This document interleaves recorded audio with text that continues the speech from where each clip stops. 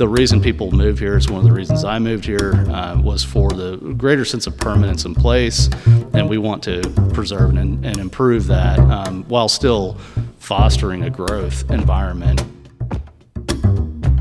This is Chattanooga Civics. I'm Nathan Bird. I'd like to thank my patrons for supporting the show, especially the Marks family and Stephen Culp. If you're enjoying the show or the newsletter, I'd like to invite you to become a patron by visiting patreon.com/chatcivics.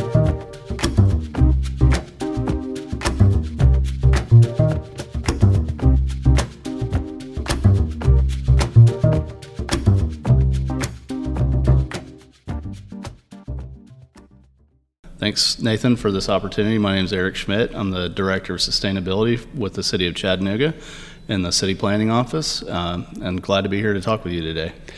Thanks for being here. And so we're here to talk about the climate action plan that's being proposed. As we're recording, it's going before a public presentation at City Council tonight and then a vote next week. That's correct? That's correct, yep. On the March 28th. Yep. So hopefully this episode will be out before the vote takes place and people will have a chance to contact their representative and everything. But if you could just start by giving us a brief overview of the plan. From what I've read, there's 4 categories and 6 goals, and these are the kind of things that the city is really putting out there as the 10 main points, I guess. Yeah, sure. And they're not terribly surprising with everyday life. They're sort of apparent. So the 6 goals, we start with a goal of equitably implementing this plan across the community where we see disparities economically, socially, and otherwise that translate into vulnerabilities for those communities when they're put under additional stressors. So that's a top line item for us. The second goal, which is one of the primary drivers of this, and that's reaching carbon neutrality for the municipal government operations by 2040. And we're going to strive to achieve a carbon neutral existence by 2050 on a community-wide basis. The following goal is a sort of similarly framed up goal, which is a zero waste community by 2050 and zero waste municipal operations by 2040. The fourth goal is just to build a more sustainably designed city, so more walking, biking, interconnected multimodal transportation options, as well as improvement of systems for single vehicle transportation as well, just doing all of that better. Anything from that to hubs and corridors, how we design and build larger communities. So that's the theme of that. The fifth is preserving and improving the natural resource integrity of the surrounding area. It's part and parcel, and one of the biggest identification things for Chattanooga. It's the greatest outdoor city in America. And then lastly, which is also very much a current theme across the country and the world, which is being a leader in the green economy. We're perfectly poised to take advantage of that. We already have a lot of anchor business here, and there's continuing to be more interest every day in Chattanooga as people explore where they want to put down their headquarters, and so we want to be that place for them. Awesome. Well, I want to start out with kind of a really broad overview and talk about how this plan was written. Who was in the room, how was input and feedback taken into account, because this is going to take, the one thing that jumps out to me almost immediately is net zero carbon emissions. Even just for city operations, that's a huge, huge goal that's going to take multi-departmental coordination. And so walk us through this process, how this plan was put together and who was in the room. Sure. I would say it's hard to really nail that down in practical terms. There have been conversations since the late 60s, early 70s in terms of Chattanooga's sort of rebirth and reinvention of itself coming out of the steel industry prior to air quality controls and water quality controls that really erased Chattanooga's beauty from vision, and so all the community leaders that came together to reestablish a new Chattanooga. You can't have this interview without mentioning that. In my mind, it takes decades of collaboration and cooperation and vision to get us things like the riverfront and the Chattanooga River Park, South Chickamauga Greenway, all that kind of thing. So just giving recognition to that. In 2009, the city came out with a climate action plan under Mayor Littlefield's administration, did a greenhouse gas inventory back then, and a recap of that later on showed that 90+% of those action items were addressed in some form or fashion. So fast forward 10 years, where there were some steps along the way. A 2012 executive order we'll talk a little bit about later, to Mayor Burke's administration joining the Better Buildings Challenge with the United States Department of Energy, providing some continuity and background to invest in some projects that helped move the needle forward or backward, I guess it would be, for greenhouse gas emissions. And then, notably, Green Spaces received a grant to develop an integrated community sustainability plan around the same time that the city was also developing a regional resilience plan or report. One of the things that spurred this was the wildfires in 2017. In 2019, we had double the amount of statistical 90+ degree days. We had 95 as opposed to 47. We had a drought. We had a water main break that happened to be on the hottest day of the year, 103 degrees. The first 3 days of October in 2019 were 100, 100, and 99. So in a town where the seasons are one of the most enjoyable thing you can have here, seeing those things change prompted a lot of action. So, but just in practical terms, both the regional resilience plan, which was assisted with a consultant, and stakeholders leadership from the airport to TVA to national parks to our own operations, that was a big process to neighborhood leaders. That informed a lot of that process. Green Spaces process had over 100 contributors from, I believe it was over 20 or maybe 50 organizations, and a lot of sort of boots on the ground people, from professional practitioners to neighborhood leaders and things like that. All of those things, the reason I mention them is that they informed this plan. So when we started this up again about a year ago, it was really an amalgam of all those things, then taking those plans and started to translate those into what that might look like from a practical city operations standpoint. And so as we built out a framework of goal, strategies, and tactics, then we shopped that around with our department heads to get feedback from staff, started receiving those and incorporating those. And so as we were refining that and shopping that out at the same time, the mayor's office was able to share that with EPB and TVA and get some gut check and initial feedback and where we were headed with this. Then in October, the city hosted a National Science Foundation funded climate adaptation workshop. And from that, we took over 20 specific recommendations, and some of that, and with feedback, we started to incorporate more community elements. So from a community resilience standpoint, and more of the equity, disaster response plans, things like that. I think it's been said, and I can concur, this is, a plan has a begin, middle, and end, and steps and funding and those kinds of things. This is a framework for identification of the many challenges that we see, whether it's restoring recreational use of our, primary tributaries to the Tennessee River, making sure we're a zero extinction zone, protecting our natural landscape and hills and slopes, and just the quality of life and the integrity of the resources. That we have a nice balance here, that we are certainly enjoying a lot of growth, but at the same time, when you look at big cities like Houston and Atlanta, there's often not a lot of regard. It's an afterthought. Tear everything down, build something, plant a few trees, come back and go, oh, okay. But the reason people move here is one of the reasons I moved here, was for the greater sense of permanence in place.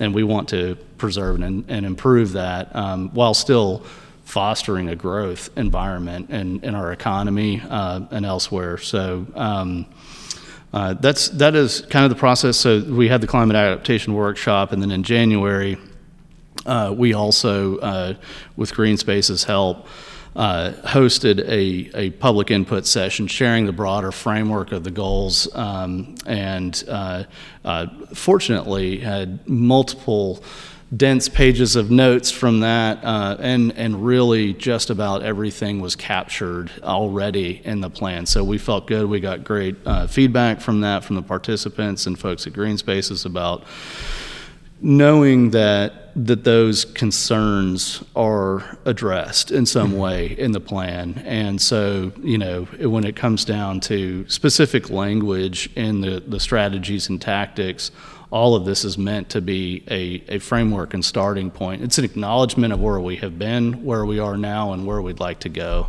And so we're very much going to lean into further community involvement and a feedback process and loop, to where not only are we reporting out our progress, but leaning into the community. Mayor Kelly said we want to do something that the city can't do on its own, and that whether that's affordable housing or the goals that are outlined in the plan, we know that we can only have so much impact, an important role in that, but certainly not without the help and participation of our community. Mm-hmm.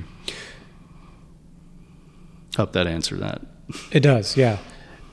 So you've touched on this a little bit, but I want to dive into it. How is this plan actually going to be implemented? And I guess we should step back and reiterate what we said at the top of the episode, that this plan hasn't been voted on by the city council yet. That's correct. But for the sake of the conversation, let's just assume the plan is adopted and we're moving forward with it.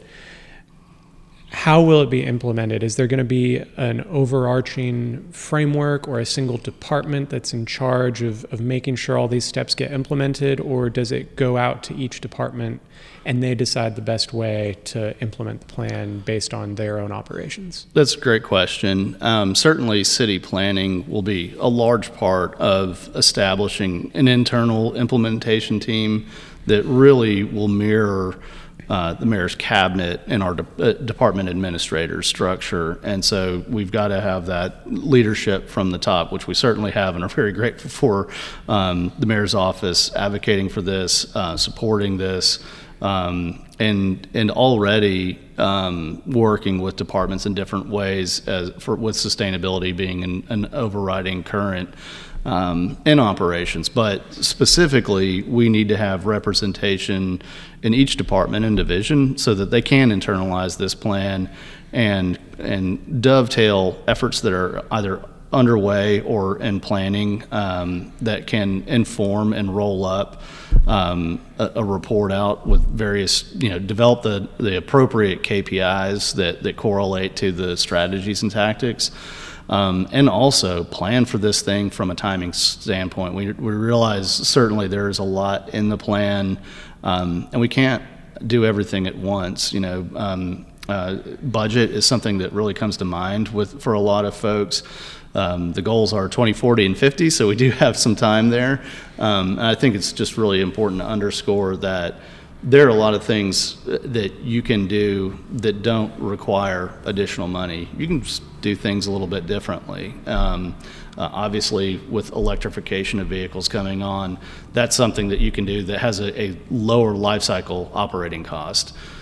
Even looking at heavy-duty vehicles, looking at alternative fuels like compressed natural gas or renewable natural gas, those fuel costs could be 50% of what diesel is traditionally. So the short answer is that we have to build out what that entire reporting system looks like. All of that will ultimately be given a framework when we commission a greenhouse gas inventory. Green Spaces did a community-based one for calendar year 2018, I think it was. Their plan was 2019. Ours was 2008. And so we need one that's very specific to the municipal operations and has all those inputs, but also builds on the community one that Green Spaces did, gets a sense of where we are, once again, reestablish that baseline, then also establish a carbon drawdown analysis. What is the lowest hanging fruit? What are the biggest pieces? We know that's a little bit where you get some of the framework in the large 4 focus areas of transportation, buildings, and waste. Green spaces and waterways and jobs and opportunity, that's kind of the lived experience, but transportation and buildings are really the primary drivers, 80+% of our carbon footprint. But within that greenhouse gas inventory, that will help us categorize where we can move and report up, basically establish those KPIs. So that really was just the internal side of things. The external is establishing some sort of forward-facing climate, sustainability, and resilience committee. And we're talking about what that can look like right now, but that is really going to look like leadership across the various sectors of Chattanooga. So everything from people in neighborhoods to hopefully the chamber and our utilities, tourism, all of those things that have a stake and an ability to affect this process. We want that to be sort of the hierarchy of that. And then the reality is, with all these goals, strategies, and tactics, we're going to need to have some subcommittees. So I think it looks like having a very active dialogue with the community, and we will refine the report outs as we engage over the years. So I want to dive into the goals themselves and kind of take them one at a time, and maybe we can get into what departments might be more involved with some goals than with others. Sure. So we'll start with the first one, which is reducing disparities among vulnerable communities.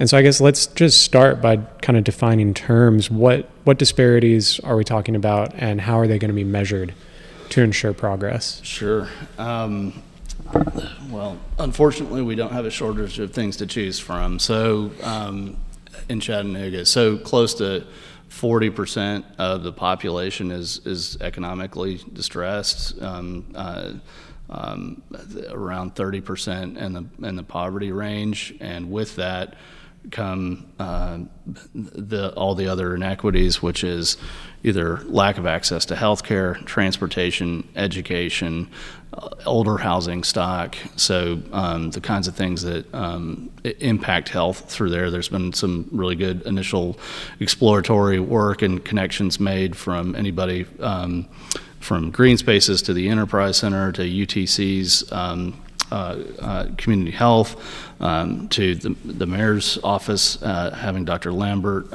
overseeing community health. So there are an array of issues there. So it's economic, it's social.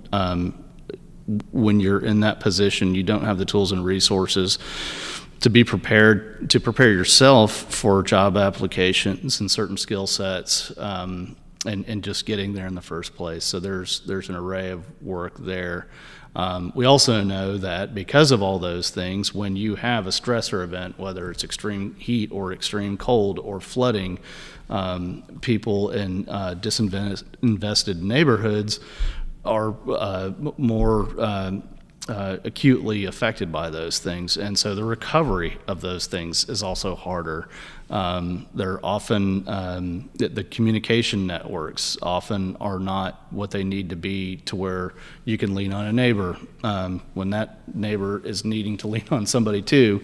It doesn't go far, and so what we can do is help to work across the board, community organizations within our own ranks, to identify where we can shore those things up and start to plan for those things. Some things will be known everyday aspects of life, and then other things are going to be harder to, just have a flexible plan to stand up in the event of an emergency, say a weather-related response. What happens if the tornado that hit East Brainerd, the eastern side of Chattanooga, happened in the downtown area? It would be devastating. The support systems might not be there to help folks with that. And so we need to take a hard look at those kinds of things.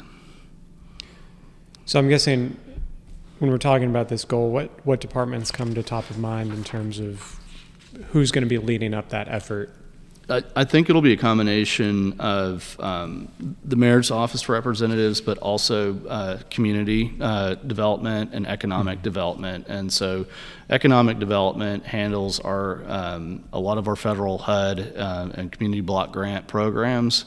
Community development handles a lot of the programming at our community centers, which can, in the right locations, be stood up as resilience hubs, whether it's having 24/7 power supply and/or planned access to resources, if it's fresh water, food, et cetera, things like that.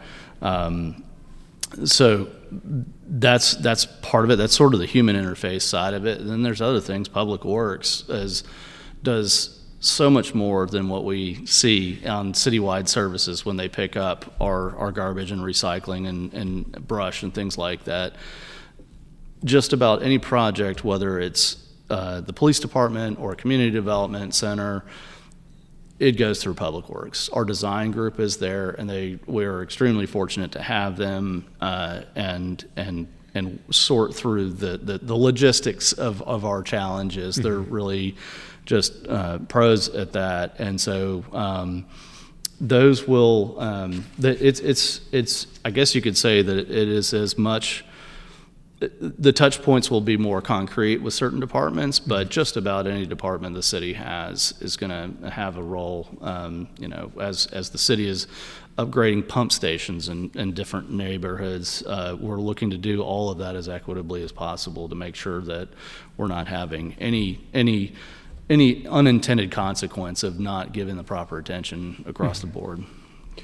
So I want to move on to the second goal, and this is the one that really caught my eye when I first read through the plan, is net zero carbon emissions for city operations by 2040 and for the entire city by 2050. Yeah.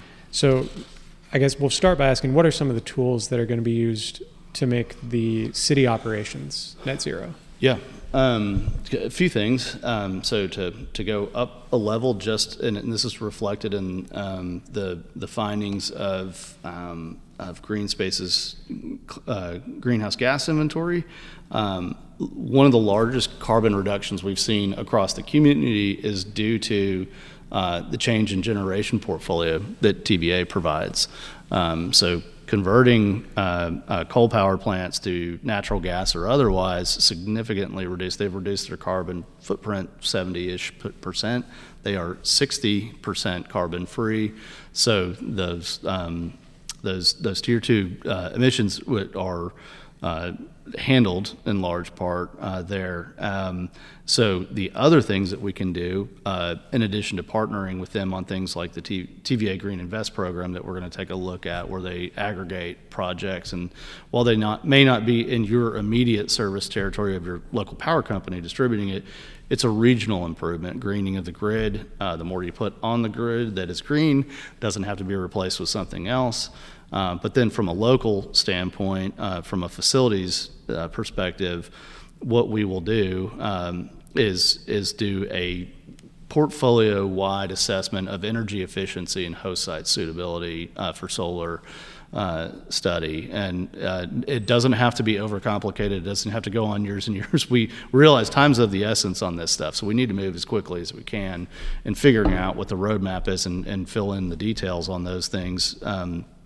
But what I can say is that sort of based on the progress to date, that while it sounds like such an incredibly challenging thing to reach zero, that there are things that are in front of us that we can do and that we've already done. So the city has reduced its raw electric purchase from EPB and ultimately from TVA by 25% since 2012. That's 25 gigawatt hours per year, which is the equivalent of about 1,700 average Tennessee homes and what they consume in a year. And that statistic is cited from the Energy Information Administration. So we've gone from 100 gigawatt hours to 75 gigawatt hours. One of the strategies in the plan is for the regional wastewater treatment facility, otherwise known as Moccasin Bend Environmental Campus. They've been a leader in this space. They've reduced their share of the total power consumption, which is about 55%, so a little more than half of the municipal use. They've already reduced theirs by 30%, largely in part by energy efficiency and just right-sizing the operations that are there. It was established in the early 70s, so plenty of things to do there, but double-digit reductions, and then there's a 4-megawatt solar array that is behind the meter that knocked off another 12 to 13%. That's all behind the meter, saving us over $400,000 a year in avoided retail costs on that. We have an opportunity to capture gas that's produced by biosolids and put that back into the plant. The strategy overall is to be a self-reliant, from an energy perspective, campus, which is a very big deal. Yeah. So from a city buildings perspective, we're closer to 20% in reduction, and we've done that through a variety of tactics. There's an EPA building upgrade manual, and you start with retro commissioning. Make sure your heavy equipment's working right. You benchmark against your baseline. LED lighting is one that we've done. We've done over 60 facilities. We did a 60-plus facility LED lighting retrofit. There are building automation controls to turn the heavy systems off when we're not here, which makes sense. Why would we run things 24/7? And then you dial down from that. The heavy equipment stuff comes later. You don't get a return very well on those things. They're expensive, and sometimes the efficiencies are more gradual than the stark things like LED lighting. And then building envelope. Beyond dealing with our existing buildings, we want to move towards designing net zero buildings, which are going to basically offset any amount of electricity or power that they use. Green Spaces did a net zero homes program that demonstrated that you can, if you design a building right, you can seal it up right, have use efficient equipment, and then offset with some host site solar. You can get very close to net zero. So it can be done, and I think they've demonstrated that you can do that at not a cost to yourself. So that's part of the scheme of looking at our existing buildings. The other big one is obviously decarbonization of our fleet, and so we're going to be looking really closely at an electrification plan for our light duty fleet. Obviously, a lot more products are coming online, which makes that a whole lot easier.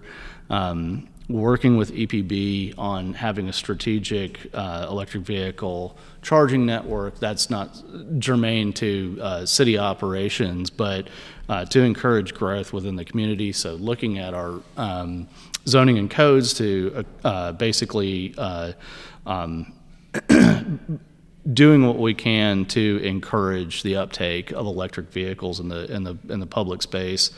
And again, from the medium and heavy duty vehicles, our refuse trucks, things like that, heavier equipment that use diesel, we need to make sure we work with fleet to make sure that they're comfortable with the technologies that are available, and explore things like compressed natural gas or renewable natural gas that we might source from the Moccasin Bend plant, until the heavy and medium duty electrified sector matures. Mm-hmm. Right now it's really, really expensive, close to double what it costs to buy a diesel truck to buy an all electric. Mm-hmm. And so on the order that we do, that's not an economically viable thing to do and a fiscally responsible thing to do with taxpayer dollars just yet. So, but we'll obviously keep close tabs on that. That's a lot of stuff. So I can pause there if you have any other questions on. I guess I have a more step back question. Sure. For a second and define net zero. Okay.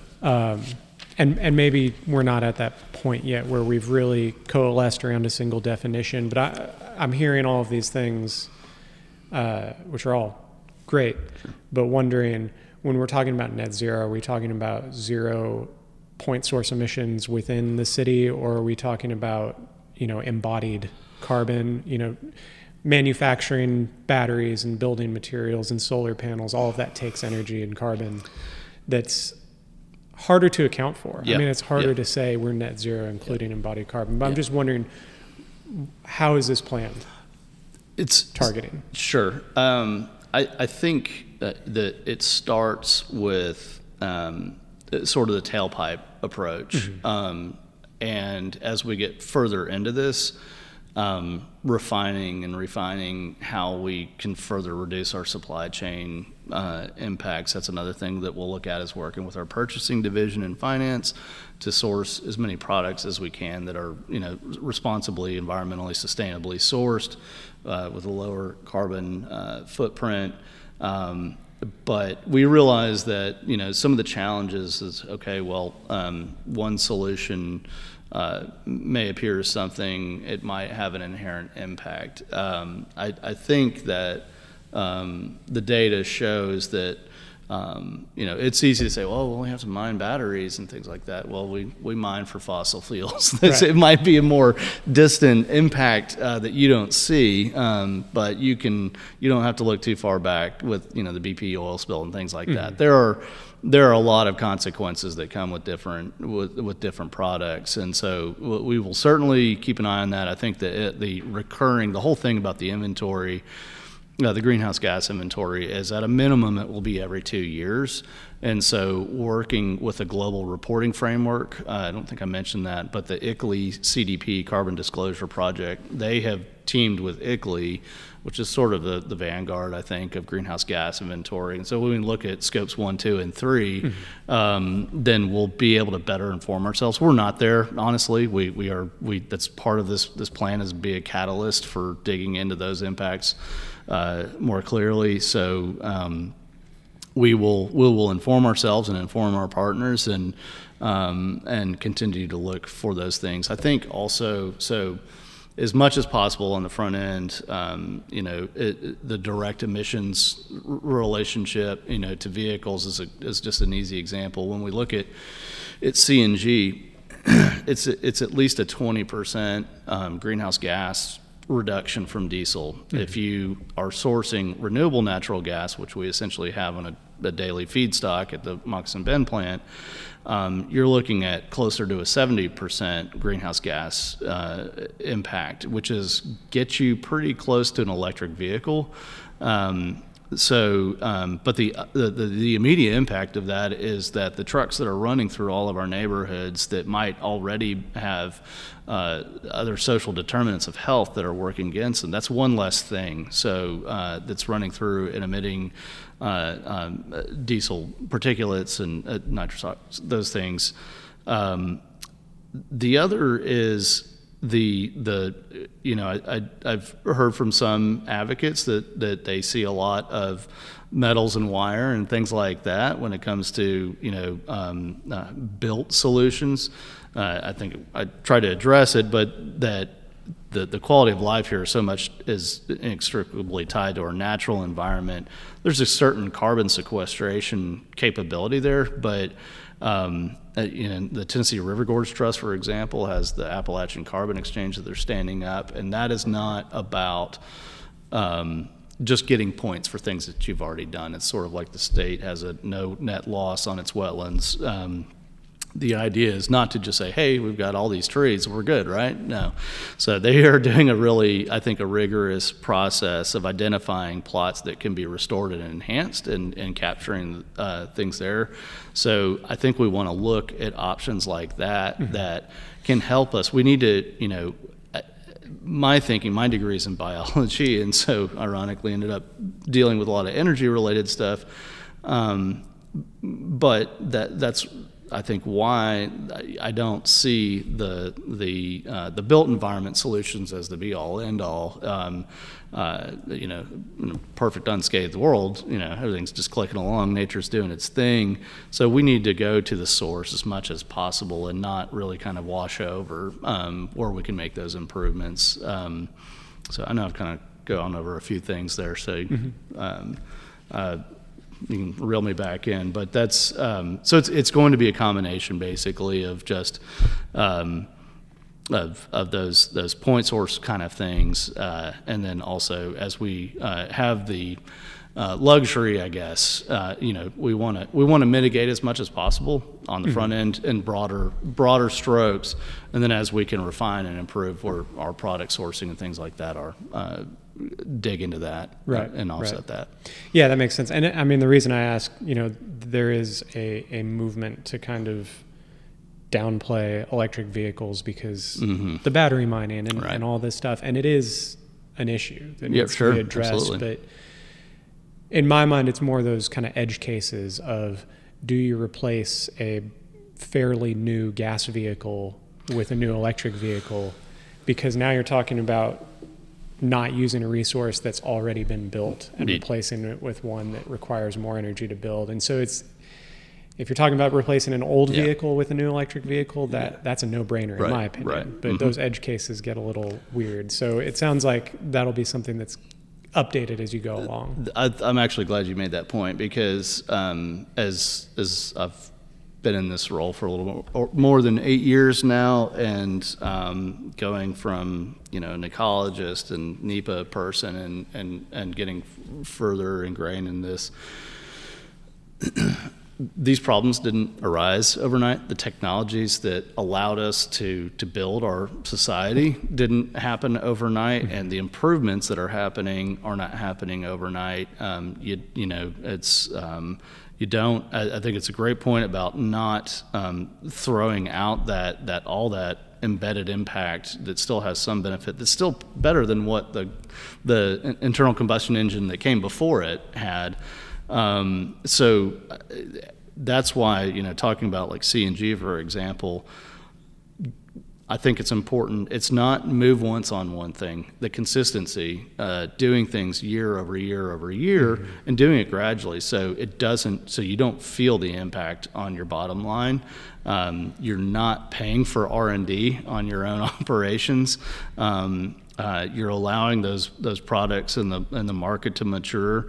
You're waiting for the right time and replacing. So the idea again is just get these sustainable concepts rolled into the regular replacement cycle of whether it's a facility or fleet, and to do it better and different the next go around. And so I just think that's a really good point. And something that we will, the city really tries to extend the life of anything that we use, from furniture to electronics, as long as possible, and certainly our fleet. So those things we have on hand for a long time. But that's not to say we're going to wait for those things to really cycle out. We've got to get on it now. And so this isn't a problem or a challenge that any one administration is going to handle in 8 years. And so, we've got to have that consistency. And I hope that with this plan, we will be able to integrate that into the fabric of everything that we do in a way that has lasting impact. And I believe the time's right. I think the community's ready for it. I think we're ready for it. And so I'm excited to see where we take it. So I want to shift from talking about the public side, because obviously the city government can control what it spends money on, its equipment, its buildings, and it seems to me like 2040 net zero carbon for city operations is an achievable goal. It's a big goal, certainly, but it seems like something can be done and can be moved forward. But I want to move on to net zero community-wide by 2050 and talk about some of the ways that might happen, because now you're dealing with 160,000 people, give or take, that are all making their own decisions. Right. And so what kind of opportunities will be put in place? What kind of tools will be made available? And how will people be convinced, I guess? It's not just a technical battle now, as it is on the city end, but it's a technical and almost a cultural battle. It is. We live in a home that was built 100 years ago in 1923, and we've done our best to upgrade our HVAC and our windows, and I've got an insulation project. There's kind of nothing, everybody's always got something to do, and to build that into when you look at folks that are economically distressed and just trying to just trying to get their family ahead. That point's certainly not lost. And I don't want to put the answer off to, certainly the macro systems that we all rely on, whether it's the power that TVA produces or the vehicles that Ford and GM make or Volkswagen. Those will certainly have a big impact. And when you have manufacturers with goals of being completely electrified by 2035, that's halfway to the goal point, and that will have an impact. But that you have a vehicle, same thing. Well, I just bought this car. Why would I turn it in? I've had it for 2 years. We have a car. My son drives our 2001 Honda CR-V, so keep it tuned up as best we can. But so I think that will be choices. I think part of the importance of the city doing a climate action plan and it imploring us to change the way we do business is to create an example that can be followed. If government can get a tough rap sometimes for not being flexible and adaptable, and I think the city of Chattanooga government, to be clear, has done an amazing job over the last several decades of being more fluid.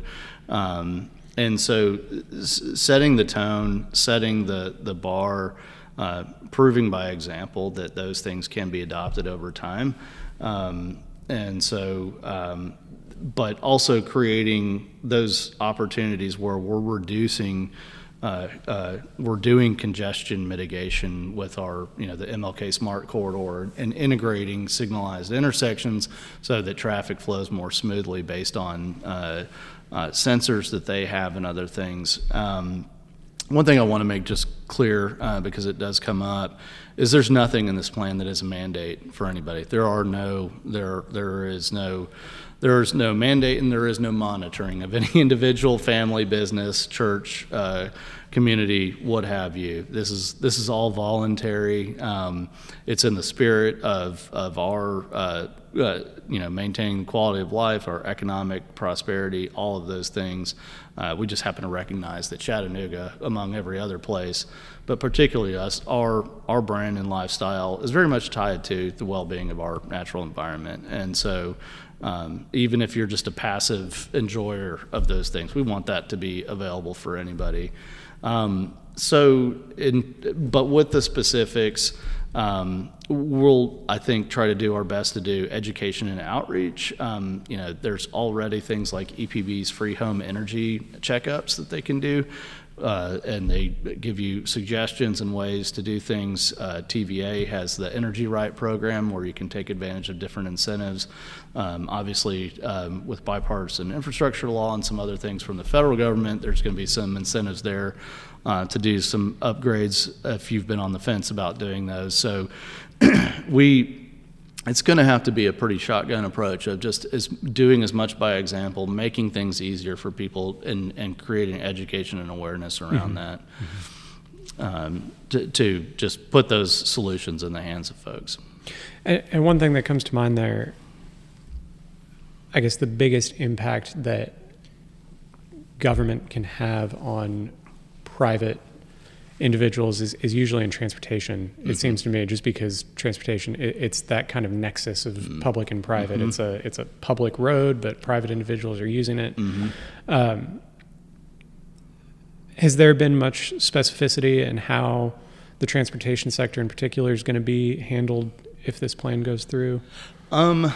So one thing to be aware of, there is, in as much as we are all sort of lining up on the starting line together, I'll say that.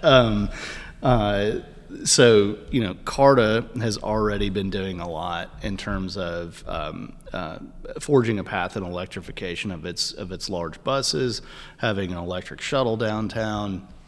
Did a pilot program called Green Commuter that was a car share opportunity that with electric vehicles that helped, if nothing else, put out an array of additional charging stations. They're looking at how they build routes and serve the community, looking at different options to be agile.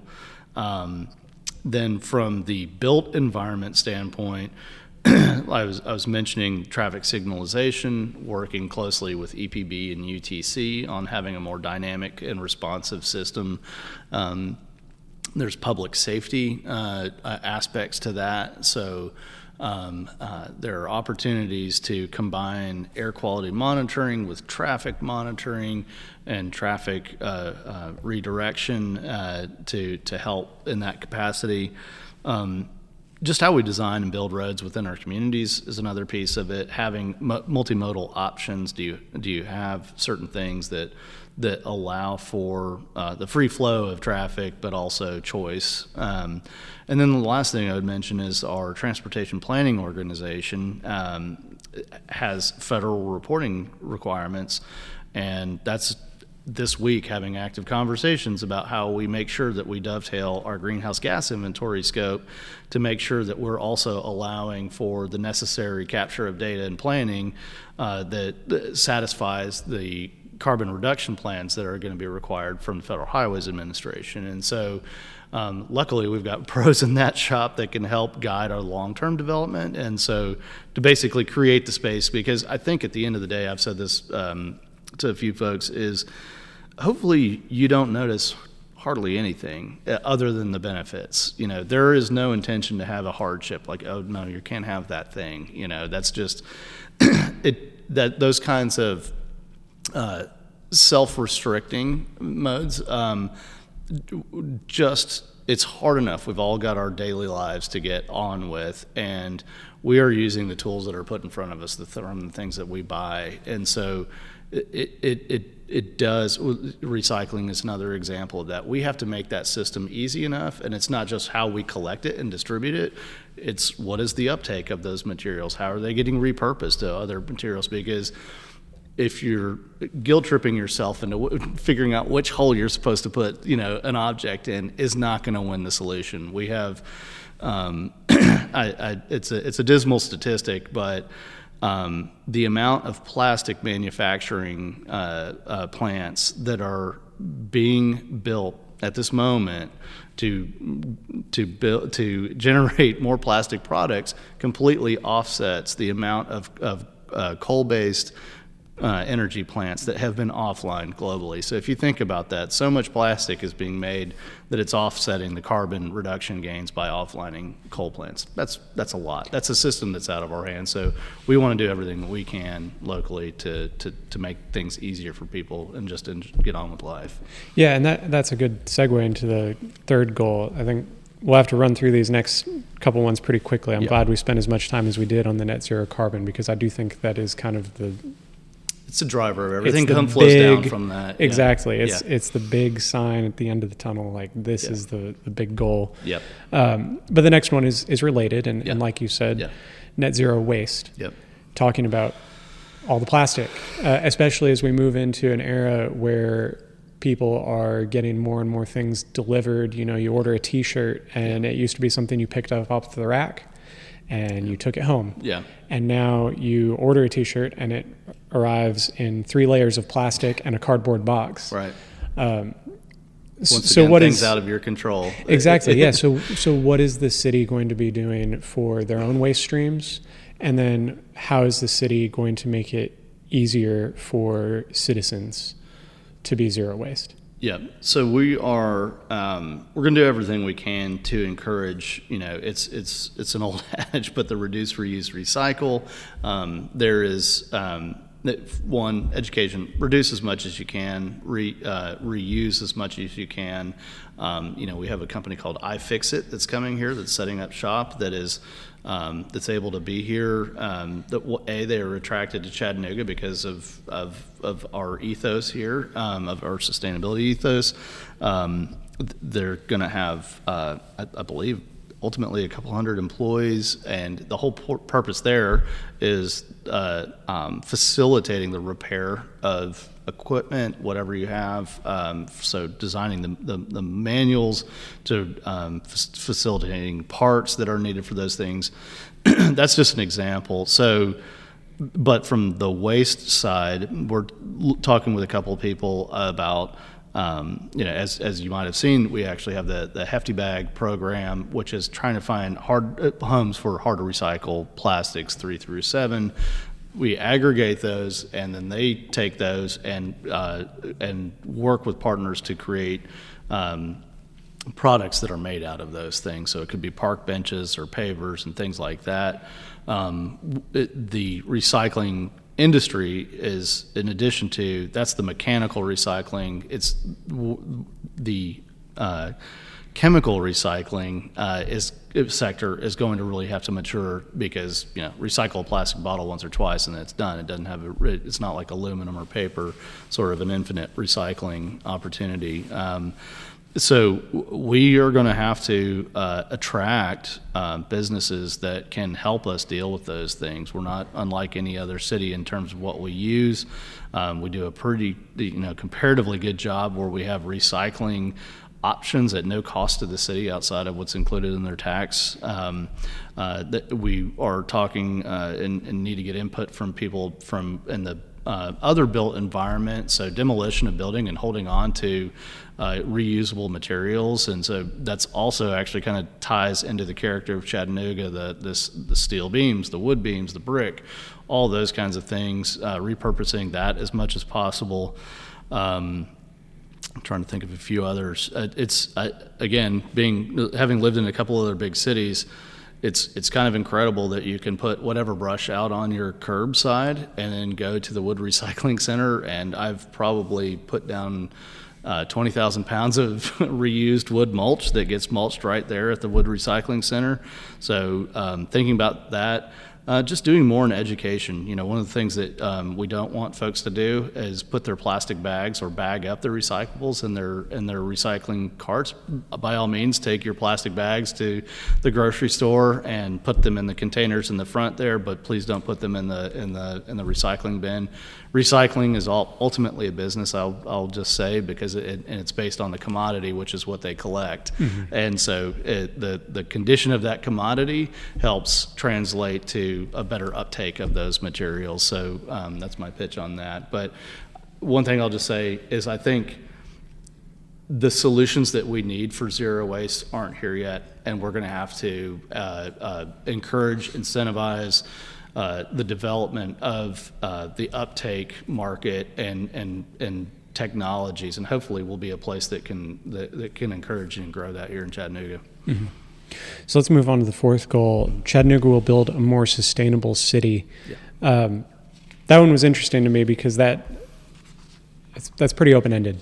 So what is the intent of that goal? What does that entail with regards to this plan and what it means for the city moving forward? Yeah, and I think also, to be clear, certain people want their neighborhoods to look different in certain places, and so it is I would say a more interconnected, on the whole, a more interconnected community with access to greenways, sidewalks, all the kinds of amenities that are sort of perks in high-end neighborhoods, but that aren't traditionally available to people, or with the way development has sort of taken course on kind of mega lane, corridors, where you might get hit running across the street or doing just using a crosswalk, doing it the way you should do it.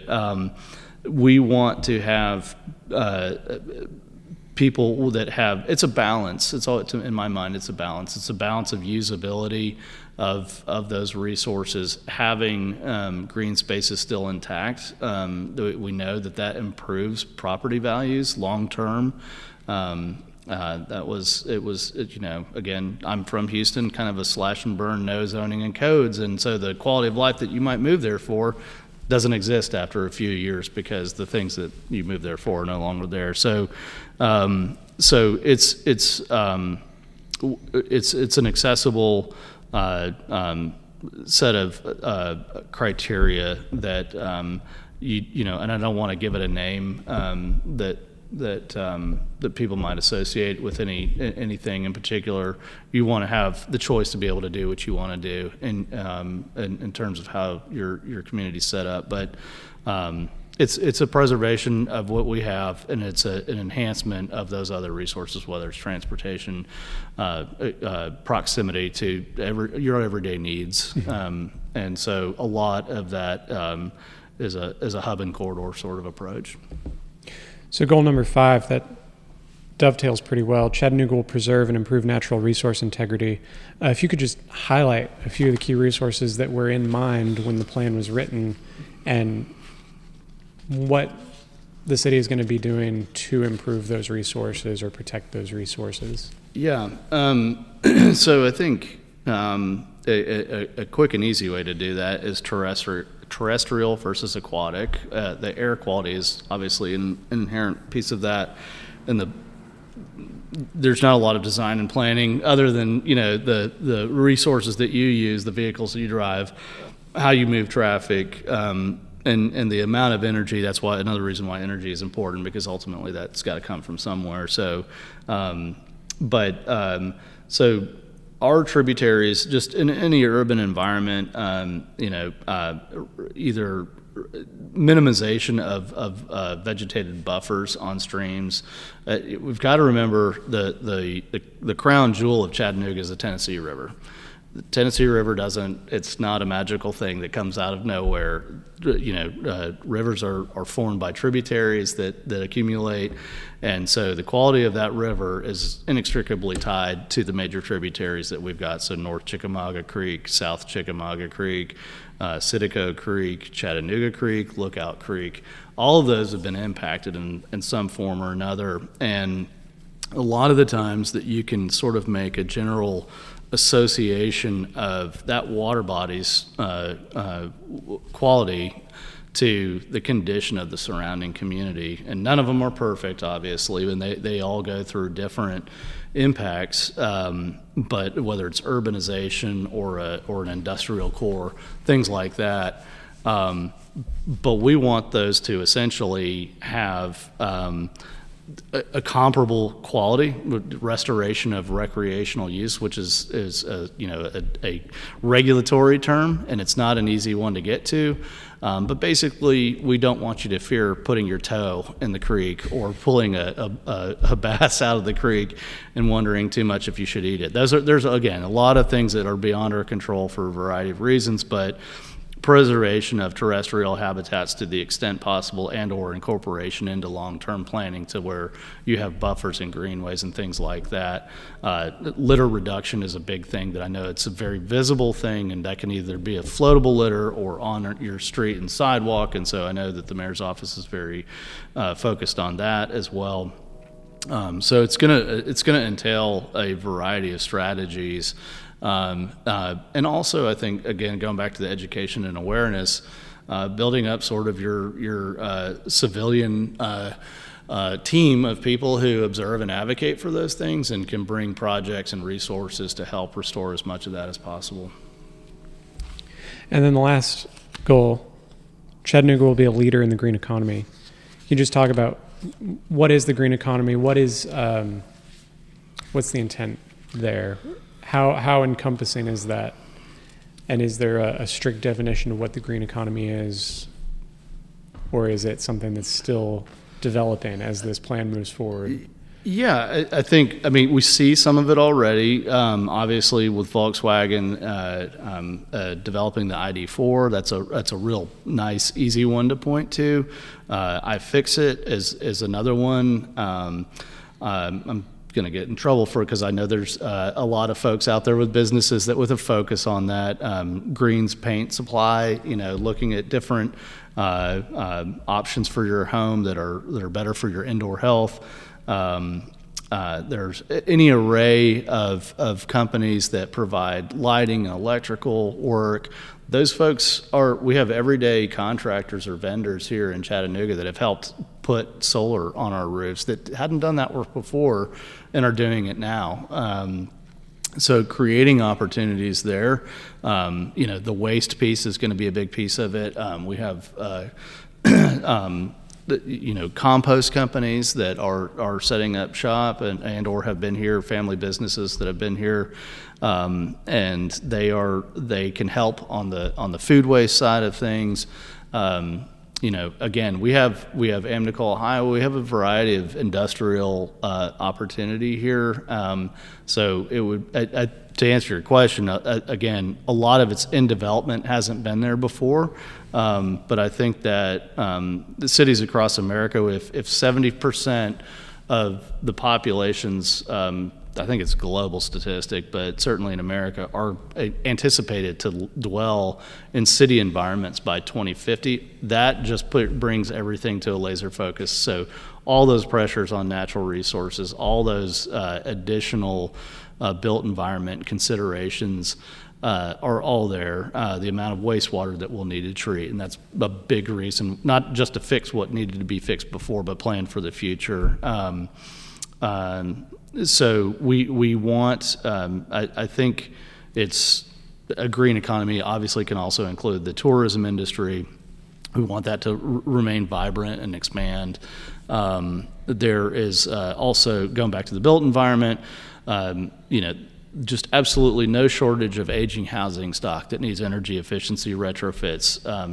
Green Spaces has a fantastic program called Build It Green, and giving opportunities for folks that are either at risk or just don't have the traditional background for various skilled labor positions, and they educate and train and connect with job opportunities for energy efficiency improvements and low-income homes. So there's an entire industry that can kind of be built out. And as far as I understand, part of what the county is also doing with the Construction Workforce Center is upskilling large amounts of our community to be able to handle those challenges that we have. And so I think it can look like a lot of different things, and we want to bring as many good, high-quality, good-paying jobs to Chattanooga as possible, and that just goes back to understanding that all of that is tied back to this long-term sustainability and quality of life that we have. Awesome. Well, is there anything else that you want to highlight about this plan before we wrap up? I hope people give it an open-minded look. I hope they think about ways that they can get involved. It doesn't always have to be through the city. Certainly, there's so much that just whether it's through collective demand for different products or different city resources in the built environment. The natural environment, being an advocate for these kinds of things, but just knowing that this is a long haul approach, and this plan will also be revised and updated as needed as we find, and we do checkpoints along the way and say, hey, we're moving faster along this section than we thought we were. We need to ramp this up. We're gonna revise those tactics, but the intent is to not be a flash in the pan. This is really meant to be a long-term integration of this work into how we do things here, and just to elevate that. So hope people give it a read. Hope they if they don't see something in there that they want, then know that it can probably either fit under one of the strategies and or come out, get involved, look for ways, and we'll continue to. We've updated. I can't remember the URL right off the top of my head, but in the city planning department on the city's website, you can go find the plan. There's some FAQs on there. The mayor's office put up a great video to get a little bit more educated about it and look for checkups. But we're going to basically, as we go into this, we'll have through the Innovation Delivery and Performance Department, have some data dashboards that will be available once we get into the more consistent reporting routine. So just stay tuned for more updates, and hope everybody gives it a look. Great. Well, thank you for your time. Yeah, thank you, Nathan. Really appreciate it.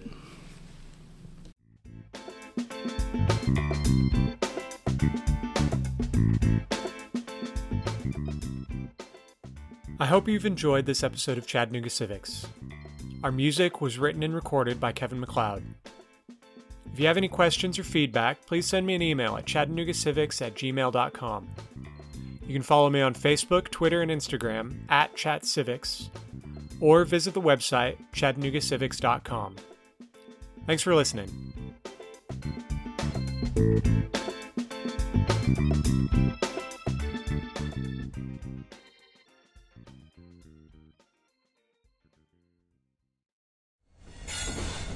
Proud member of the Podnuga Network.